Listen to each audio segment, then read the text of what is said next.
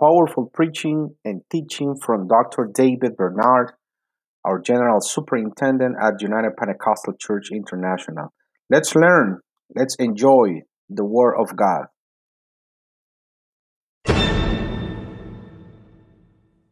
Hallelujah. We worship you, Lord. We give you thanks together, Lord. Hallelujah. Thank you for your love. Thank you for your call. Praise God. Praise God. Remain standing as I want to read from the book of Colossians chapter 4. And let me just say, Brother Calhoun, we appreciate you and your wife, your leadership of the Bible College. Thank you for the invitation to be part of this school year, the beginning of the year. Amen. In Colossians chapter 4, verse 17, the closing words of this small epistle to the church at Colossae, there's a statement to someone who's otherwise unknown to us, mentioned only here and in Philippians. A little aside, you might say, but it's part of inspired scripture. So I think there's some instructive value for us. In Colossians 4:17, and say to Archippus, take heed to the ministry which thou hast received in the Lord, that thou fulfill it. And I want to speak for a little while tonight for the sake of the call. For the sake of the call. You may be seated. Now, I want to just make a few remarks about ministry and then tell you why this verse is so significant to me. When the Bible speaks of ministry, the actual word means service. We use ministry in a technical sense to mean a preacher usually. But in the Bible, ministry is not limited to preachers. But actually, everyone should have a ministry. That's right. Everyone should have an identifiable place of service in the body of Christ. When you read Ephesians 4:11 through 12, you find five offices that are often called the fivefold ministry: apostles, prophets, evangelists, pastors, and teachers. And we would probably say these are the equivalent in the United Pentecostal Church International terminology of credentialed ministers. These are the kinds of people we would give ministerial license and ordination to. But we sometimes think these are the only people who are doing ministry. But if you read that passage carefully, it says the job of these leaders is to train the saints, who are the people of God, so that the saints can do the work of ministry. In other words, so all of God's people can work together, and the result is the body of Christ is edified or built up. So we sometimes think, and this is a holdover from the Middle Ages, the Roman Catholic Church, where the priests did all the preaching, the priests were the ministers, the priests were the mediators between God and men. They even preached in a language that nobody understood. So you weren't even supposed to participate. You were just supposed to show up and let the priest do it for you. You weren't even supposed to talk to God for yourself. You were to talk to the priest and give your sins to him, and he would forgive you. You weren't even supposed to read the Bible for yourself. You were supposed to let the priest read the Bible. He would tell you what to say. And so we still have that holdover. The preachers do all the work. The saints show up. But actually, the preachers train the people, so the people do the work of the kingdom of God. The people do the ministry. And when everybody is fulfilling their role, the body of Christ grows. Now, I'm presuming to all of our students, you have a ministry and you sense a call to ministry. Now, many of you may feel a call to preach. But whether you feel a call to preach or not, you must be here because God has placed on your heart that he wants to use you in his kingdom. And one of the best ways you can be used is to train yourself and devote yourself. And so I believe you're here because you have a call. I'm not saying every one of the 45 or 50 is called to preach or called to be a missionary or called to be a pastor, but every one of you, as well as everybody else is listening in, you are called of God to do a work for God. God has a plan for you. And just as the song that my wife sang indicates, everyone has a unique form of praise that God appreciates. So it's just like I have 3 kids. If 2 of them show up for Christmas and say how they love me and they appreciate our family, and the 3rd one never comes, I don't say, well, 2 out of 3 is not bad. That's 2/3 majority. That's pretty strong. No, I want each one of them. I want the love and involvement of each one, because each is unique and different and makes a contribution. And just as God wants your praise and my praise, so God has a place for you in His kingdom that nobody else can fill. You say, well, if I don't do it, someone else will. Well, that's not exactly right. Many things are left undone because someone doesn't do them. But even if someone steps in that place, still God wants your involvement, your voice, your prayer, your praise, your witness, your personality, gifts, and talents are unique and a unique blend. There is no one in the universe that has your exact voice print, that has your exact fingerprint, that has your exact eyes. Of 7 billion people on planet Earth, no one is your exact duplicate, which indicates you have a ministry that is unique to you and that God is calling you to fulfill.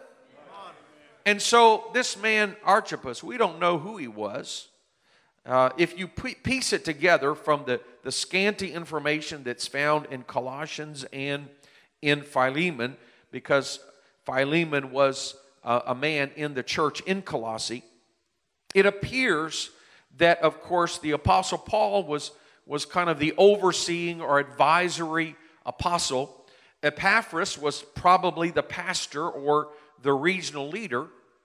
And Philemon and Apphia, we're assuming by the male and female names, they were probably husband and wife, and it seems that they were the host of the church in Colossae, or at least one of the churches. They had a house church. And the way it's described, the way they're mentioned together, it could be that Archippus was their son and perhaps even the leader of their house church. He might have been a pastor or a pastor in the making. We don't really know. But Paul admonished him, God has given you a ministry. Take heed that you fulfill it. It's not a ministry you chose. It's not a career path. It's not something you maneuvered yourself into. It's not something you politically arranged it so that you would get elected to this position in the church. God has given you a special place of service. God has called you to do a certain work. Take heed, take it seriously that you fulfill what God has called you to fulfill.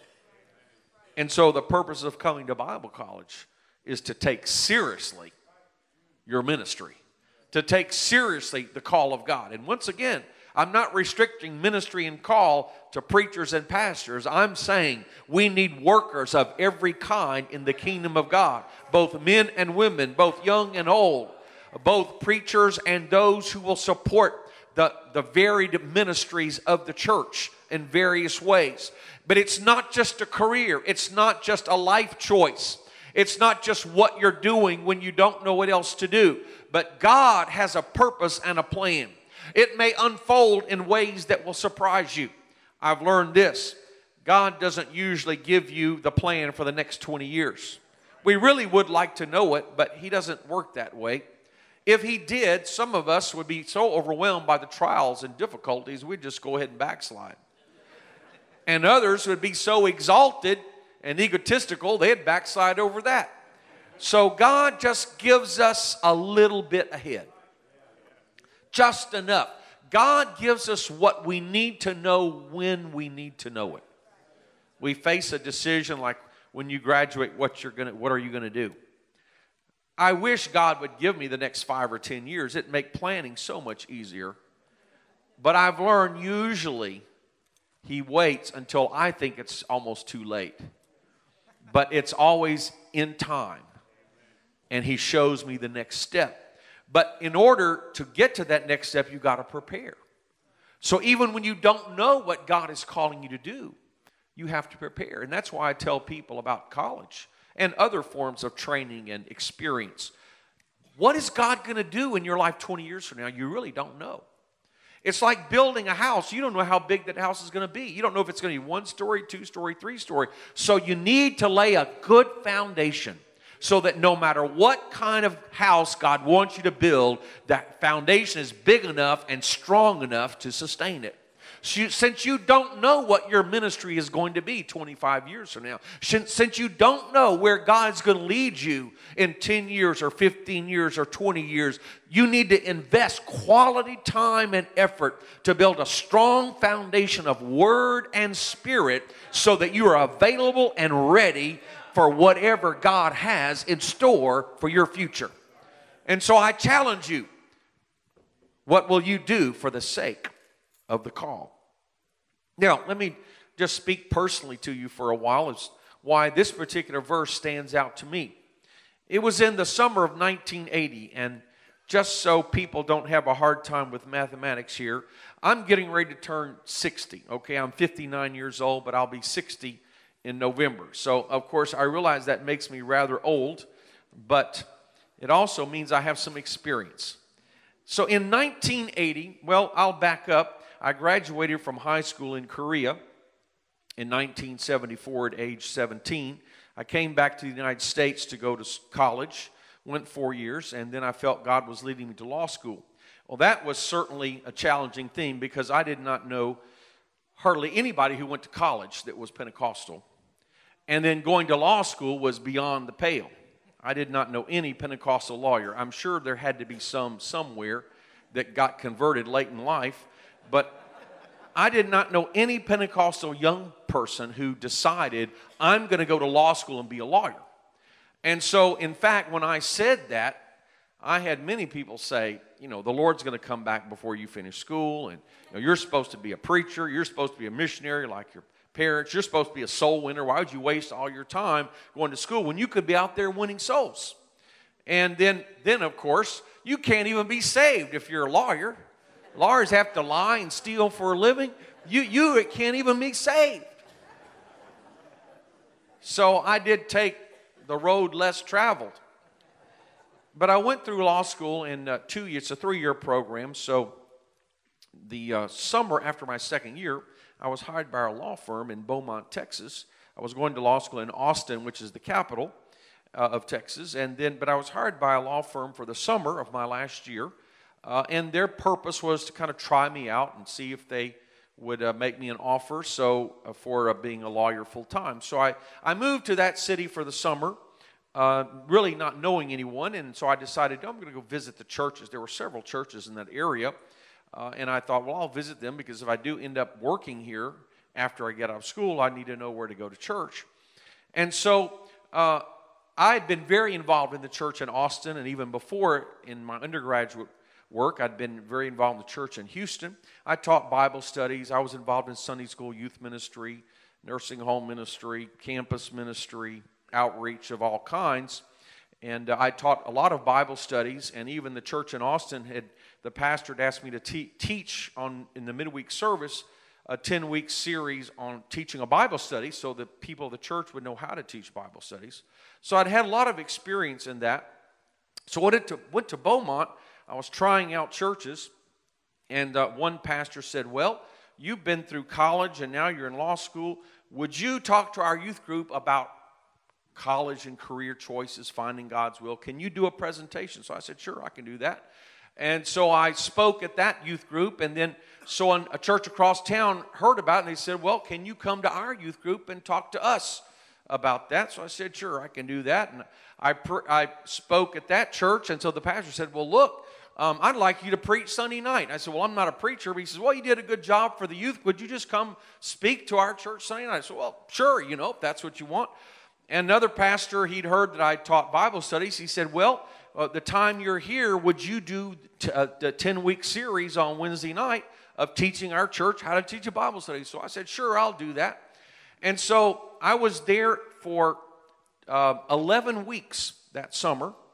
And my last night, I was getting ready to head back to Austin to go to school, finish law school, pass the bar exam, become a lawyer. And so I was praying.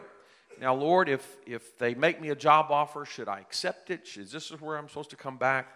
Or what am I supposed to do? And so I was praying, studying the scripture, And this verse came to me. Take heed to the ministry that you've received in the Lord, that you fulfill it. And I realized, people tried to call me to preach, and I always resisted that. People tried to call me to missionary, and I always resisted that because I knew if you're really going to be a called minister of the gospel or preacher or missionary, there's a lot of commitment. There's a lot of sacrifice. It's, it looks good on Sunday morning, but to really do God's will, there's a lot of commitment. And I knew what my parents had gone through as pioneer missionaries, and thankfully, they never tried to push me into the ministry. They never tried to call me to preach. They never promised me. Of course, they weren't in a position of being able to promise me a large, nice position in a big church. They were missionaries. And so they just supported me. Whatever you want to do, we support you. We just want you to serve God and be faithful in church and support the kingdom of God. That was their attitude. And so I'd always resisted these people trying to tell me what God's will for my life was. But I felt, as I studied and thought about it, prayed about it, I realized I was here in this town that I knew nobody for 11 weeks, and I had preached or taught 21 times. I didn't come to town saying, I'm a preacher, use me. I came to town saying, I'm a lawyer, and I found myself every day going to the law firm, doing all the work, rushing home, changing clothes, going to church, speaking. And then I realized this was not God's idea, and this is not my idea. This is God's idea. God was the one who was doing this. And then I realized you better take heed to the ministry that God has given you, that you fulfill it.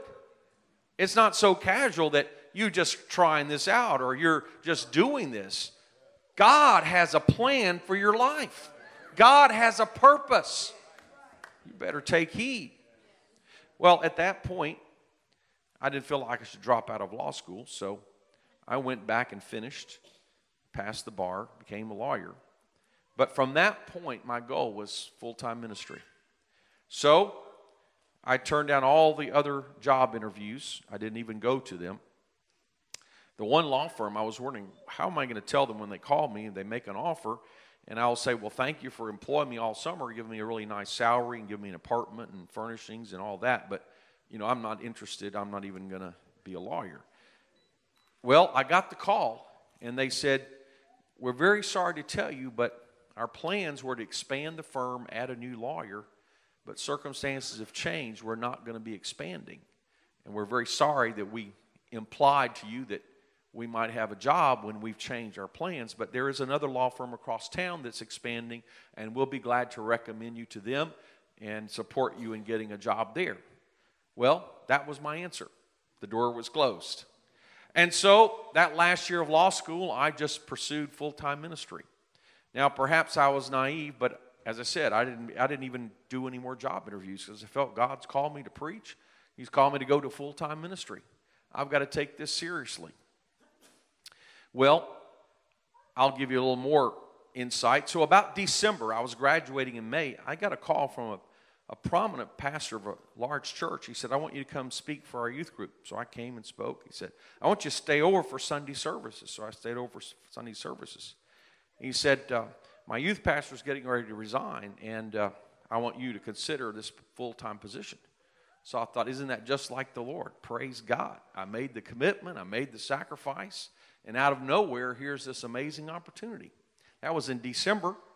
I never heard from him again. As it turned out, the youth pastor had changed his plans and didn't resign, so nobody ever told me. So I waited a few months wondering and never heard back. And finally, through the grapevine, I figured out what was going on. But in the meantime, I'd start dating the young lady that was to be my wife, and it took me 6 months to get the first date. She kept turning me down. I finally found a way to go out. It was a very clever way. It was when I was teaching those 10-week series. I had to get the notes typed up. She was a volunteer for the church, so I asked if she would type up the notes. And at the end of that, I said, the least I could do is take you out to dinner and repay you. So She felt obligated. So I won. So I thought. I took her out, and she got sick on that date, so she won. And so she said, "You're going to have to take me back home." So that was the short end of that wonderful date. And so that took me 6 months to get that far. It took me 2 years to get the second date. So you can ask her about all that. But anyway, by that time we were on good terms, and so we got engaged in January. And I was supposed to be graduating May 13th, and we got married June 6th. And I didn't have a job. And I was called to be full-time in the ministry. And long story short, April 30th, I got hired at Jackson College of Ministries. And so we got married, had our honeymoon, and a week later we moved to Jackson, Mississippi. I was 24, my wife was 20, and I became the dean of students. And I became the main theology teacher, taught 16 hours, systematic theology, church history, Romans, those lightweight courses. And we had a great time. And I could tell you more about that story, but that's how I entered full-time ministry. So this verse of Scripture has always been a lot to me because I felt like God spoke. It wasn't a human being who called me to preach. It wasn't really a human being who directed my steps to that place of ministry. But I felt like God had his hand over my life. Yes, I had to respond. Yes, I had to be faithful. Yes, I had to work hard. Yes, I had to study. Yes, I had to prepare myself. But I had this feeling, my life and my ministry, my career, so to speak, is not at the whim of a human being. It's in God's hands. And believe it or not, the morning I was elected as general superintendent, I didn't know what was going to happen. I won't go through all the story, but the ministers there would know. I was encouraging people to vote for someone else. And early that morning, I woke up, which was very unusual, and I began praying and thinking, and this very same verse came to me. Take heed to the ministry that you've received in the Lord, that you fulfill it. So when my wife woke up, I told her, I don't know what's going to happen today, but I feel like God has said, whatever takes place, just accept it. Just do what I've asked you to do. Because not only was it a big decision for the conference, it was a big decision for our lives and for our family, for our church. We were in the middle of a big building program. My daughter was a senior in high school, and on and on. But somehow I felt the Lord speaking to me saying, you just need to do what I've given you. You don't need to pursue something of your own device. You don't need to try to plan your grand strategy and make it happen. You simply need to fulfill what I call you to do. And so I'm talking to Bible college students, but really I'm talking to everybody else too, because it's not just for 20-year-olds and 24-year-olds, but I've found, I was 52 when this happened again. I had my course set for the rest of my life, and God changed my direction completely. It's a great honor and great blessing, but at the same time, it was a huge change of my life goals, what I thought we were going to accomplish, what I spent 18 years working for, to start a church and build it to a size that we could make an impact upon our city. And I've found that periodically God will bring you back to that place of original consecration. Even if you're a very successful business person, making good money, or a successful pastor with a lot of influence, periodically God will bring you back to a place of decision and say, are you willing to do whatever I ask you to do? Are you willing to sacrifice? Are you willing to commit? What are you willing to do for the sake of the call? What are you willing to do for the sake of your ministry? Now, I know I'm not preaching a shouting message tonight, but I'm just trying to get us to think. God has a plan for our lives. God has given us a ministry. Let's take heed that we fulfill God's call. So I know in school there are many decision points along the way. Trials come. Sometimes finances are the obstacle. Sometimes it's easy to turn back. I know when I was teaching in Bible college, I was there for 5 years, and we grew from 163 students to 292 students. I could tell you a whole lot about that. But I remember some of those freshmen coming all excited about the call of God. God spoke to them, and A month later, they're homesick. Their financial plans hadn't worked out. They're ready to go home. I'd say, wait just a minute. I don't think God changed his mind so quickly. At least he probably wants you to finish the semester, so you get credit for what you started. Don't blame God. Well, it's just the will of God for me to go home. Well, wait a minute. Did God really? You stay long enough to figure out why God brought you here in the first place. So sometimes it's not easy. Sometimes it's not convenient. Sometimes you go through trials. Sometimes there are hardships. But hold on. God has a purpose in your life. God has his hand upon you. What is God trying to accomplish? Not just what are you trying to accomplish, but what is God trying to accomplish in your life? What are you willing to do for the sake of the call? What commitment are you willing to make? As I said, all of us are called to serve. In Matthew chapter 20, Jesus made a statement that sometimes is hard for us to fully appreciate or understand. But the disciples were, they had a habit of arguing over who was going to be greatest in the kingdom of God. At least they really believed in Jesus. They really believed he was the Messiah and he was going to establish his kingdom. But yet, they weren't so spiritually minded. They would argue over who's going to have what position. And so Jesus stopped them in Matthew 20, verse 25. But Jesus called them unto him and said, Ye know that the princes of the Gentiles exercise dominion over them, and they that are great exercise authority upon them. But it shall not be so among you. But whosoever will be great among you, let him be your minister, i.e. servant. And whosoever will be chief among you, let him be your servant.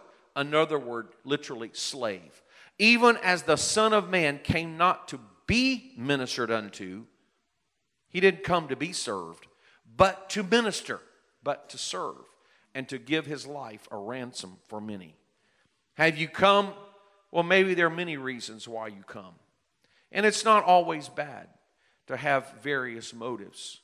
Some people don't know what else to do. Some are trying to get their act together. Some are trying, maybe thinking they'll get married. All those things are not bad. But there's got to be an overriding call. I'm here to do the will of God. I'm here to serve God. I'm here to serve God's people. Everything else is secondary and will fall into place if I will serve. I don't come to attain greatness, I come to serve. And when I serve, I'll attain the place that God wants me to have. And that will be great in his kingdom. There was a rich young man in Mark chapter 10 that came to Jesus. In Mark 10:17, when he was gone forth, Jesus gone forth in the way, there came one running and kneeled to him and asked him, Good master, what shall I do that I may inherit eternal life? Jesus said unto him, Why callest thou me good? There is none good but one, that is God. Thou knowest the commandments. Do not commit adultery, do not kill, do not steal, do not bear false witness, defraud not, honor thy father and mother. And he answered and said unto him, Master, all these I have observed from my youth. Then Jesus, beholding him, loved him and said unto him, One thing thou lackest.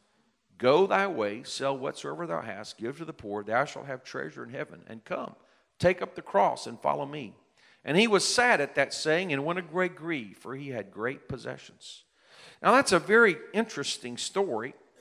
I don't think it means we have to sell all of our earthly belongings, but I do think it means we've got to get our priorities straight.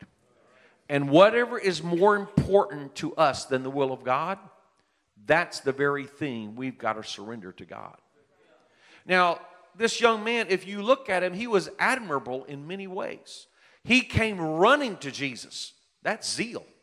I mean, he was energetic. He was zealous. He was a worshiper in a time when many people are lackadaisical. They're apathetic. I mean, this guy was on the front row. This guy was standing up and worshiping. This guy was on time to church. He was zealous. That's commendable. And he's probably on time to class too. I mean, it's amazing. Number two, he kneeled before Jesus. He was humble. He wasn't arrogant. He wasn't boastful. He didn't think he was God's gift to the world or to the school or whatever. He came humbly. Number three, he said, "Good master." And Jesus said, "Wait a minute. When you're calling me good, the only one who's truly good is God. So do you want to take it back? Or are you willing to acknowledge it?" And he didn't take it back. In other words, he was recognizing. I don't know how much he understood of Jesus, but he was recognized Jesus is a man of God. Jesus is anointed by God. Jesus is the revelation of God. And again, that's commendable. Here was a man who was spiritually sensitive in a day where many people just don't get it. They don't care. They don't understand. They're spiritually dull. But he was spiritually sensitive. He was discerning. He recognized deity. And then when Jesus said, well, you need to live a good life, you need to obey the word of God, he said, I've done all that. He lived a good moral life. Well, think about it. This is an exemplary NCC student, Brother Calhoun. If you had a student who was zealous, humble, spiritually sensitive, and lived a good moral life, I mean, all they need to do is pay tuition and they're going to graduate. I mean, that's great. That's everything you'd want. I mean, you'd let them pastor a church pretty quick, Brother Brewer. What is missing? But Jesus said you lack one thing. What was the one thing? Full surrender to God. He refused to answer the call. And when he was directly confronted, he turned away sorrowfully. He wasn't willing to make the commitment. So, what are you willing to do for the sake of the call? You may have all the right qualities. On paper, you may be an ideal saint. Your pastor gave you a great recommendation. You may be an ideal student. And your teacher will give you a great recommendation. But between you and God, what is God telling you? Are you willing to make the commitment? Are you willing to make the sacrifice? It's not about what your peers are doing. Well, I'm doing better than they are. I'm more committed and more consecrated than they are. No, wait a minute. It's a one-on-one relationship. It's not about what your peers are doing or not doing. That can be deceptive. Jesus said in the same context, many that are last shall be first, the first shall be last. Matthew 20. You know, we look at the outward appearance. Well, here are people who are excelling. Here are people who are just doing great.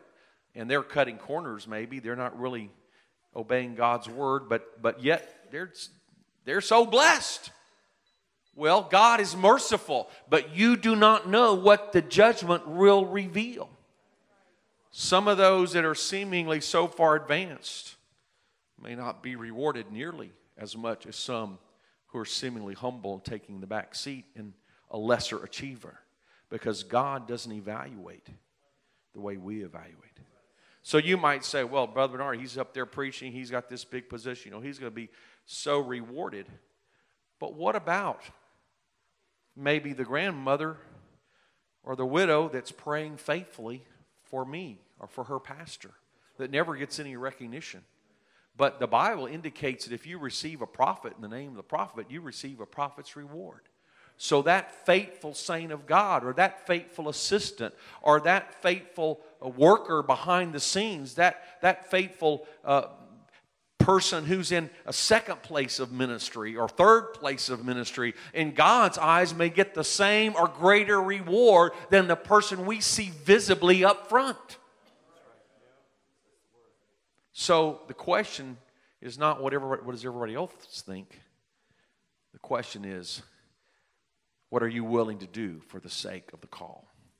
What is God calling you to do? Are you willing to fulfill the call? And I will hasten to say, there is a reward for the faithful follower. The Apostle Peter blurted out, and of course, he so often says what everybody else is thinking. He says, we have left all to follow you. What about us? He said, you know, this rich young man, he wasn't willing to follow you. He wasn't willing to forsake everything to follow you, and he walked away. But, well, what about us? We have done that. And Jesus said, don't worry about it. You'll be rewarded. Everyone who forsakes father or mother, he goes on to list family and lands and possessions for my sake. Whatever you have to sacrifice, even if it's not what your family wants for your life, even if it's not the most glamorous, even if it's not the most financially rewarding, whatever you give up for the sake of the call, he said, you'll receive 100-fold in this life. That's really amazing. And I can honestly say to you, yes, I could have pursued a career as a lawyer. I went to my 30th class reunion of law school, and I've got classmates who are federal judges, who are in the federal government, who are in state government, who are in the educational system, who are prominent attorneys for national corporations. But you know what? I can honestly say I am blessed in this life. I have peace of mind. I could go to bed at night and feel good about my life. I've got a wife and children and grandchildren who love me. We have a strong family, a loving family. And even if some of my physical family were not in church, I've got a spiritual family that sticks with me, who loves me. I have brothers and sisters in the Lord. I can honestly say I've got 100-fold blessings in this life. Whatever I've given up to serve God or to do God's will, I am blessed in this life. And then he said, with persecutions. I have to be honest with you. There are trials. There are tribulations. See, the thing about it is, the devil paints the false picture. And he gives you the best up front. But it's all downhill from there. You know, so like when you look at advertising for, let's say, you know, alcohol or cigarettes, just to give a simple example. You know, the devil never paints, they don't put the advertisement, the drunk driver in the car wreck. They don't put the guy in the cancer ward. You know, that's not the advertisement. The advertisement is some cowboy riding in the mountains or some immodestly clad woman sitting by this late model car. It has nothing to do with the product, but it sells it. It's a false image. So if you choose the devil's path for your life, you better really enjoy the advertising, because that's the best it's ever going to be. It only gets worse. And the eternal results are pretty bad. But if you choose God's call, he paints the worst picture up front. He's not trying to lie to you. He's not trying to deceive you. He says, it's going to be a sacrifice. It's going to be a commitment. You're going to have to give up everything. You have to sell everything you have and give to the kingdom of God and be willing to do whatever I say. That's true. But that's the worst it can ever get. It only gets better from here on out. When you say yes to God, you start getting blessed. For every friend you lose, you get 100 new friends. For every family member who turns away from you, you get 100 family members. For every dollar or every possession you walk away from, God supplies your needs. You might not get rich, but one day you'll be walking on streets of gold. You'll be in a city that's so wonderful. The worst part about it is gold. Think about it. Down here, we pave the streets with things like dirt and asphalt and concrete, the stuff that we least value. In heaven, the worst part of heaven is better than the best we have here. The good part of heaven can't be described. We can only describe the worst part of heaven, and that exhausts our vocabulary and our ability to understand. We have to say the bad stuff in heaven is gold. The good stuff of heaven, we are not smart enough to explain. So if you serve the Lord, it only gets better from here on out. Yes, you will have trials. You will have persecution. You will have sacrifice. You will have misunderstanding. But just look. One day you'll walk on streets of gold. One day you'll inherit eternal life with the King of Kings and the Lord of Lords. It only gets better as the days go by. It only gets richer as the years go by. I'm saying, what will you do for the sake of the call? It's worth doing whatever is required. It's worth any sacrifice. It's worth any commitment. It's worth any challenge that you face for the sake of the call. Let's stand together. Matthew 25. 21 parable, the master and the servant.